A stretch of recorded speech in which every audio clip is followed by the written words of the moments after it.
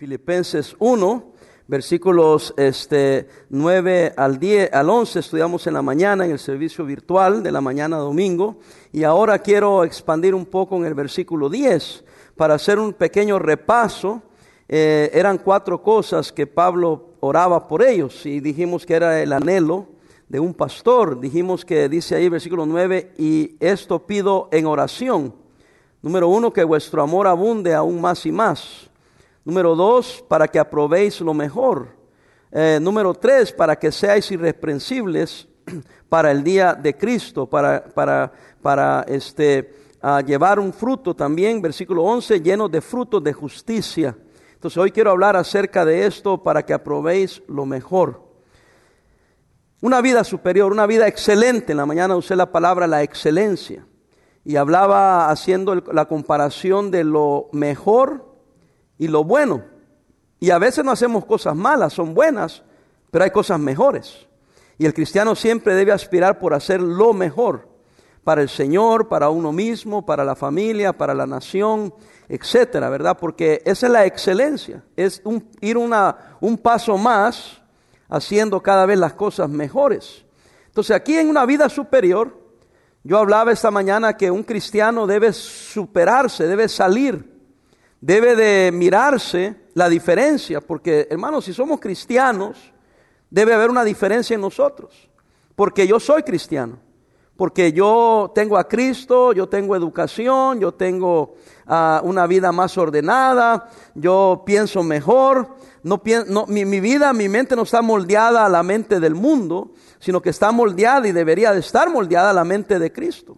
Entonces todo lo que yo haga debe ser diferente, debe ser mejor, aprobando lo mejor todo el tiempo.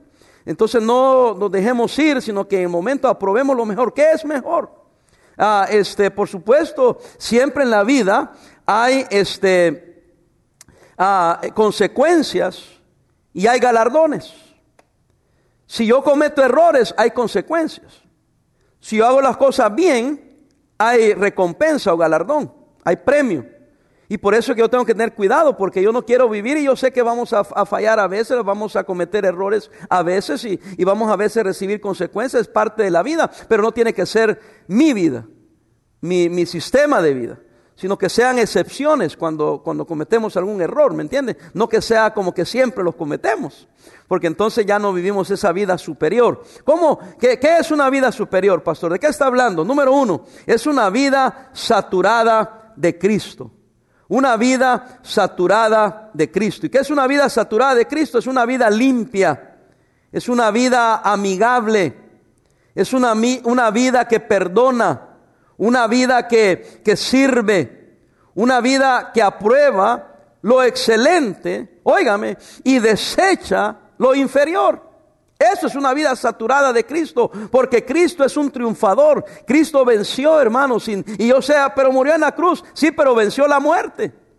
Y no se quedó solo que murió, lo sepultaron y resucitó. Él venció, Él es un vencedor, y por medio de Él nos da la victoria a nosotros. Dijo Pablo, con Cristo somos más que vencedores. Por eso es que tenemos que tener una vida saturada de Él.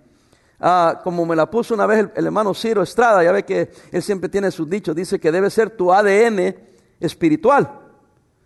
Cuando la palabra de Dios se te mete y la metes en tu mente, se convierte en tu ADN espiritual.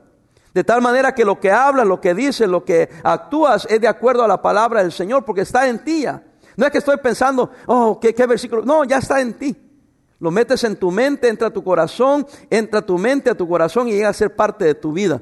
Ya no hablas sandeces, no hablas tonterías, no haces tonterías, sino que lo que haces, lo haces bien, lo que hablas, lo hablas bien, los lugares que vas son lugares que son para bien, no andas metiéndote en lugares. Y ¿sabe qué? Tienes también el discernimiento de decir, esto no se ve bien, esto no se oye bien, mejor me voy. Entonces, ¿por qué? Porque esto me va a causar algo, esto podría suceder en esto. Es como cuando decimos, la ve venir antes de que venga. Pero hay quienes ni la ven venir. Cuando sienten, están sufriendo las consecuencias porque no están saturados de Cristo. No leen la Biblia, no oran, no son obedientes. Cuando uno está saturado de Cristo, es fácil decidir entre lo bueno y lo malo. Hermanos, más difícil es elegir entre lo bueno y lo superior. Porque, hermanos, siempre tenemos la tendencia a quedarnos con lo bueno porque es bueno. Y decimos, no hay nada malo. Así me dicen algunos, pero no hay nada de malo. Pero hay algo más superior. Y ahí se convierte en malo comparado a lo excelente, a lo superior. Y entonces no se conformen con hacer lo bueno. Ya estás haciendo lo bueno, ahora voy a hacer lo superior. Pero ¿cómo viene ese entendimiento? Con la mente de Cristo. Ahora, no hay que ser tampoco que no somos contentos ni gozosos con lo que tenemos. Tengo que aprender a contentarme con lo que tengo, a contentarme con las cosas que Dios me ha dado, pero no me quedo conformista. Una cosa es estar contento con lo que tengo, otra cosa es ser un conformista. Siempre debo aspirar a ser mejor, a alcanzar más metas con la ayuda del Señor, con la soberanía de Dios, confiando en Dios. Y con la ayuda del Señor todas las cosas son posibles. Lo que es imposible para los hombres es posible para Dios. Sigamos adelante. Una vida sincera. Ahí dice. Para que aprobéis lo mejor, a fin de que seáis sinceros. Sinceros. Una vida sincera. ¿Qué quiere decir eso, Pastor Parada? Una vida íntegra, sin mezcla de impureza. La palabra viene de los tiempos del Imperio Romano. En Roma se vendían templetes y objetos artísticos de mármol, de una sola pieza. Pero algunos objetos tenían fisuras o defectos, para que me entienda, que se lo emparejaban o se lo disimulaban con cera. La piedra no era muy buena o se cayó, lo rasparon, entonces le echaban cera y después lo limpiaban bien, lo limaban y parecía como que no había ningún defecto en la pieza. Era tremendo. Y se disimulaba precisamente con la cera. Una vez pulidos semejaban ser íntegros, pero el problema es que la cera, con el calor del sol y con el tiempo, las imperfecciones se hacían visibles. La cera se derretía. Entonces de ahí viene la palabra sincera, porque apantallaba ser que todo estaba bien. Es como cuando usted va y choca un carro, ¿no? Y usted lo manda a arreglar y le echan el bando, no sé cómo se llama eso que le echan, y lo lijan bien y todo, y lo pintan y se ve como que nada pasó. Por eso dicen algunos, cuidado con el carro usado, hay que revisarlo. Y hay unos aparatos que ahora vienen que marcan la grosura de la lata. Y ¿sabe? Aquí hay bandos. Aquí este carro ya chocó, este carro ya lo repararon. Bueno, en aquel tiempo no tenían esos materiales que tienen hoy, pero tenían la cera. Para el ojo normal se miraba bien. Todo parecía bien. Por eso es que los que eran legítimos, que eran bien, se les decía sincera. Y de ahí viene la palabra sincera. O sea, una palabra sincera. Y de ahí viene la palabra sincera que nosotros usamos en nuestro lenguaje. Estaban completos lo que querían decir, que estaba sin faltas, que no había sido tapado algo que estaba mal, que lo que ves, eso es. Y Pablo pide que nosotros los cristianos vivamos vidas superiores, genuinas, verdaderas, sincera. Por eso dice, para que seas sinceros. En nuestra traducción se nos hace una sola palabra y todos la entendemos, pero lo que está diciendo es que no hay en ti una falsedad. Que no nomás se mire una pantalla que todo está bien, pero cuando se examina o cuando venga el sol, cuando venga el fuego, cuando venga la prueba, va a salir lo que está ahí. Hermanos, el carácter de una persona se mide con aquello que se toma para detenerle. Una persona es una persona de carácter, de integridad, nada lo mueve, nada lo detiene, se mantiene íntegro, se mantiene firme, se mantiene real, no cambia, sigue como que nada ha pasado. Eso es lo que aspiramos nosotros, eso es lo que debe aspirar cada cristiano, es lo que el pastor aspira de los miembros de la iglesia, lo hablamos en la mañana, pero ahora estamos hablando en particular del versículo 10, una vida saturada en Cristo Jesús, aprobando lo mejor. ¿Qué es lo que me acuerdo hace unos años? Salió unos brazaletes y qué sé yo. ¿Qué haría Cristo? What would Jesus do? ¿Qué es lo que haría Cristo? Yo creo que es un buen eslogan para preguntarse qué haría el Señor. O que nos preguntáramos qué quiere Dios que yo haga. ¿Qué haría el Señor Jesucristo? Y lo que Él aprobara, eso haga usted. Y cuando vengan las cosas para ser mejor, profundícese en Cristo y diga, yo voy a ser superior porque el que vive en mí es superior. Porque es Dios con nosotros. Somos el templo del Espíritu Santo. Nuestra vida tiene que ser sincera. Y por último, una vida irreprensible. Esa es interesante la palabra para el día de Cristo. Hemos dicho nosotros una definición muy sencilla. Irreprensible es que a lo mejor se diga algo de ti, pero que tú sepas que no es verdad. Pero también es una palabra que quiere decir sin ofensa. Sin ofensa. Que no se tenga nada que reprender en usted. Que no se nos encuentre ofensa, que no se nos encuentre mal. Que cuando seamos examinados, salgamos avantes porque no hubo nada malo. Fui irreprensible. También implica sin ser causa de tropiezo. Porque hermano, si mi vida es causa de tropiezo a otros, entonces yo ya no soy irreprensible. Porque aunque yo no haya hecho mal, incité a otros a hacer el mal. Es el poner trampas. El siempre, voy a decir esto, a ver qué me dice, vas a ver, y lo voy a hacer quedar mal. No, hermanos, Dios no hace eso con nosotros. Dios trata con nosotros legalmente, realmente. No nos pone trampa, no nos pone tropiezos. Cuando somos tentados, claramente dice por nuestra propia concupiscencia. No es Dios tentándonos, Dios poniéndonos trampas, Dios poniéndote algo ahí para que te lo robes. No, Dios no es así. El que hace eso es el enemigo, Satanás.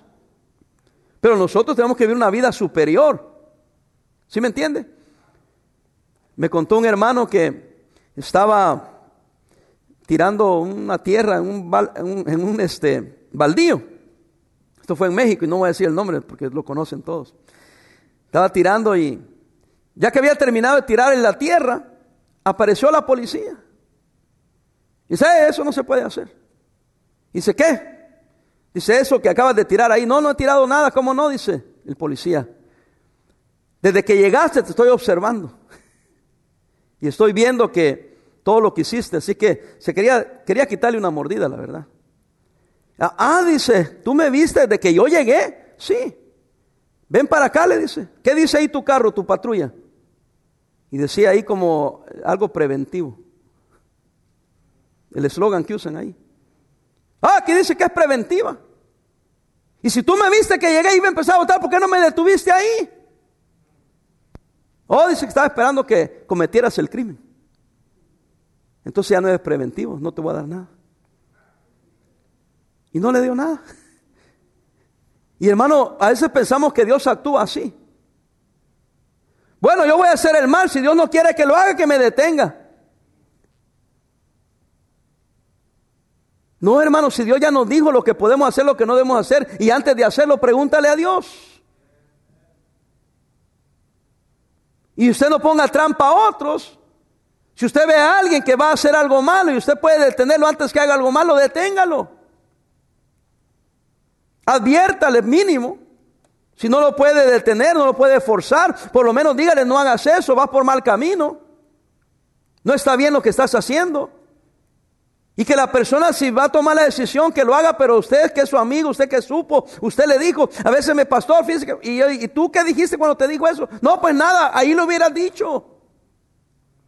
Ahora, ¿para qué me cuentas una semana después? Ya que lo hizo, en el momento que tú lo viste, ahí lo hubieras dicho. En cierta manera participaste siendo un tropiezo, porque a lo mejor te hubiera escuchado. Pastor, ¿pero qué si no me hubiera escuchado? Bueno, pero tú hubieras dicho, bueno, yo le dije. Y no me escuchó. Espero que me esté entendiendo todos los que están oyendo este mensaje. Irreprensible, sin ofensa, sin tener causa de tropiezo, transparente. Transparencia, que es lo que no tienen algunos. Y por eso hablamos de los que son políticos, ¿no? Que a veces no son transparentes. Estamos en medio de esto. Todo el mundo está sacando, como decimos allá en mi país, los trapos al sol. Yo no voy a entrar en eso, pero es que así, lamentablemente, así es la política. Y el problema es que traemos la política a veces a la iglesia.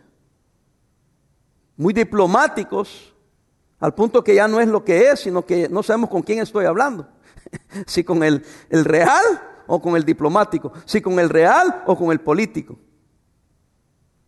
No, hermanos, nosotros tenemos que ser una vida superior, una vida saturada de Cristo, una vida sincera, que lo que ves, eso es. Y una vida irreprensible, sin ofensa. Que no es causa de tropiezo a otro, que es transparente. Debemos de vivir de tal manera que al llegar al día final, no llevar la culpa de haber sido causa por la cual otros tropezaron y cayeron. ¿Y por qué va a tropezar alguien por mi culpa? Por mi comportamiento. Ahora, tengo que decir esto, no hay excusa. Oh, es que yo pequé porque aquel pecó. Esa no es excusa válida. Pero estoy hablando al que peca, recuerde que alguien lo está observando. Y cuando yo peco, no peco solo. Siempre arrastro a alguien conmigo. Si soy padre de familia, arrastro a mis hijos. En mi caso, yo soy padre y soy abuelo, también voy a arrastrar eventualmente con mis nietos. Arrastro con mi esposa, arrastro con la iglesia, arrastro con las amistades que Dios me ha permitido hacer durante tantos años, con pastores, con otras iglesias, con hermanos que hemos sido de bendición. Entonces yo tengo que estar más consciente de ser irreprensible, porque mi caída puede ser la caída de saber de cuántos. Y entonces yo ya no sería irreprensible, aunque yo ya voy a pagar las consecuencias de mi falta, también voy a cargar con las faltas de otros, porque yo tenía una responsabilidad. Sí, la vida superior no es fácil. Como hablaba en la mañana, por eso esto de la excelencia es bien difícil encontrarlo en los cristianos. Porque si fuera tan fácil, cualquiera sería excelente. La gran pregunta aquí está, ¿vale la pena ser excelente? ¿Vale la pena ser superior? 1000 veces sí, vale la pena. Vale la pena ser superior, vale la pena pagar el precio. Por eso la oración de Pablo, esto pido en oración, dijo Pablo. Que vuestro amor a Dios, porque todo tiene que ser llevado por el amor a Dios. Él dice, por esto pido oración, que vuestro amor abunde aún más y más en ciencia y en conocimiento, para que aprueben lo mejor. Tenemos que creer en ciencia y conocimiento. Por eso es que yo sí animo a estudiar, a prepararse. Porque hay que crecer en conocimiento. Hay que crecer en cuanto a ciencia, hay que crecer en cuanto a quién es Dios, por qué es Dios, qué tan bueno es Dios, qué tan amoroso es Dios, qué tan misericordioso es Dios. Eso es lo espiritual, pero también es bueno prepararse en otras ciencias. ¿Por qué? Para ser excelente, para ser superior. Para, hermanos, ser con una vida superior, saturada de Cristo, y después preparar en el hombre interior, que es lo real, lo sincero, quién yo realmente soy, y vivir una vida irreprensible. Dice aquí, lleno de frutos de justicia, versículo 11, y terminamos, porque hablé de eso en la mañana, que son por medio de Jesucristo. Y dice que son para gloria y alabanza de Dios. Cuando uno aprende a hacer las cosas no para uno, sino para Él, Dios justifica, Dios bendice, Dios multiplica. Porque de antemano Él ya sabe que lo que estoy haciendo y lo que voy a hacer no es para mí, es para gloria de Él. Porque, hermanos, Dios no comparte su gloria con nadie. Entonces, cuando Él ve nuestro corazón, y es real nuestro corazón, una vida saturada, una vida sincera, una vida irreprensible, entonces Dios puede confiar en mí.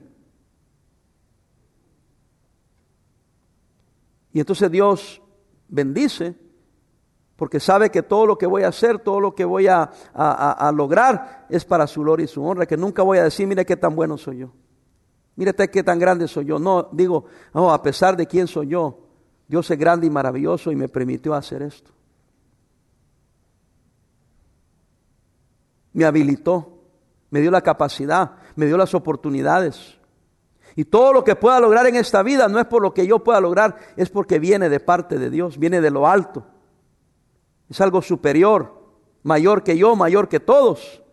Y por eso Pablo, aunque la iglesia En Filipos era una tremenda iglesia, tremendos hermanos. Lo habían probado que lo amaban a él. Él decía, sigo orando para que sean mejores. Son buenos, pero pueden llegar a ser mejores. Y así es en todo en la vida. Tiempo me faltaría para dar ejemplos y ejemplos y ejemplos de deportistas que son buenos. Pero el buen entrenador saca lo mejor. Y aquel deportista que sabe que es bueno, se esfuerza para hacerlo mejor. Y esos son los campeones. Esos son los que ganan. ¿Quiere ser usted un campeón? ¿Quiere ser usted un ganador? Viva una vida superior. ¿Cómo? Lleno de Cristo. ¿Cómo? Una persona real, una persona sincera y una persona irreprensible, que no es objeto de causar la caída de otros o que usted le cause daño a otros. Eso ya es la persona interior.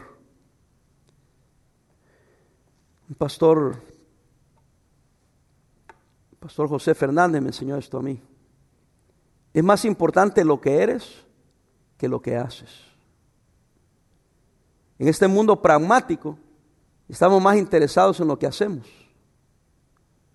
que en lo que soy. Y él dijo, ocúpate de quién eres y Dios se va a ocupar de lo que haces. Porque si eres la persona correcta, no importa lo que hagas, lo vas a hacer bien. Y vas a tener eso en tu vida, la bendición de Dios. Y hermanos, eso resume lo que estoy diciendo. Preocupémonos de quién somos y dejemos que Dios haga lo que Él quiere hacer. Y Él escoge los que tienen ese espíritu de tener una vida superior, saturada de Él, sincera, real. Quizás no seas lo mejor, pero eres real. Quizás esa pieza de mármol no es la mejor, pero es real. A mí me encantan, le digo que esto puede dar muchos ejemplos. Me encantan el calzado hecho a mano. Digo, desde que se corta la pieza de piel, todo lo que se hace a mano. Y elaborado no en una fábrica en serie, sino que hecho. Y todo que sabe lo que voy a decir, sabe lo que voy a decir. Como es hecho a mano, tiene imperfecciones. Porque está hecho ese par de zapatos. Ese zapato fue hecho, solo ese zapato. No es una máquina que sacó 1000 piezas. Entonces cuando yo veo, digo, voy a ver si es hecho a mano de verdad o es una semifábrica. Y yo veo, si le veo una imperfección, digo, sí, es hecho a mano. Y aunque yo le vea la imperfección, no me interesa. Pero es real.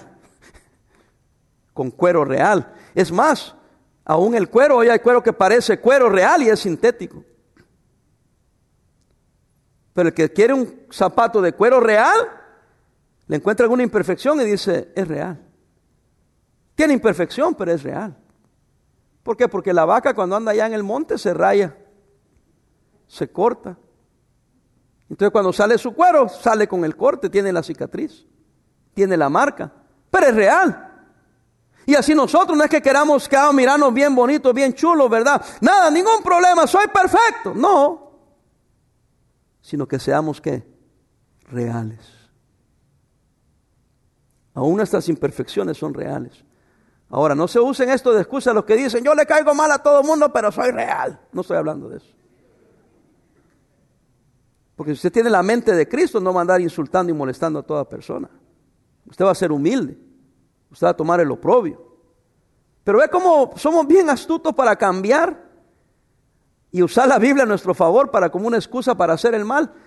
De eso es lo que está hablando Pablo, que está orando para que sean irreprensibles, que sean reales, que sean de verdad, que vivan una vida cristiana real, de verdad, no delante de los hombres, sino delante de Él. Porque ¿quién es el que conoce los corazones? Es Cristo. Vamos a orar.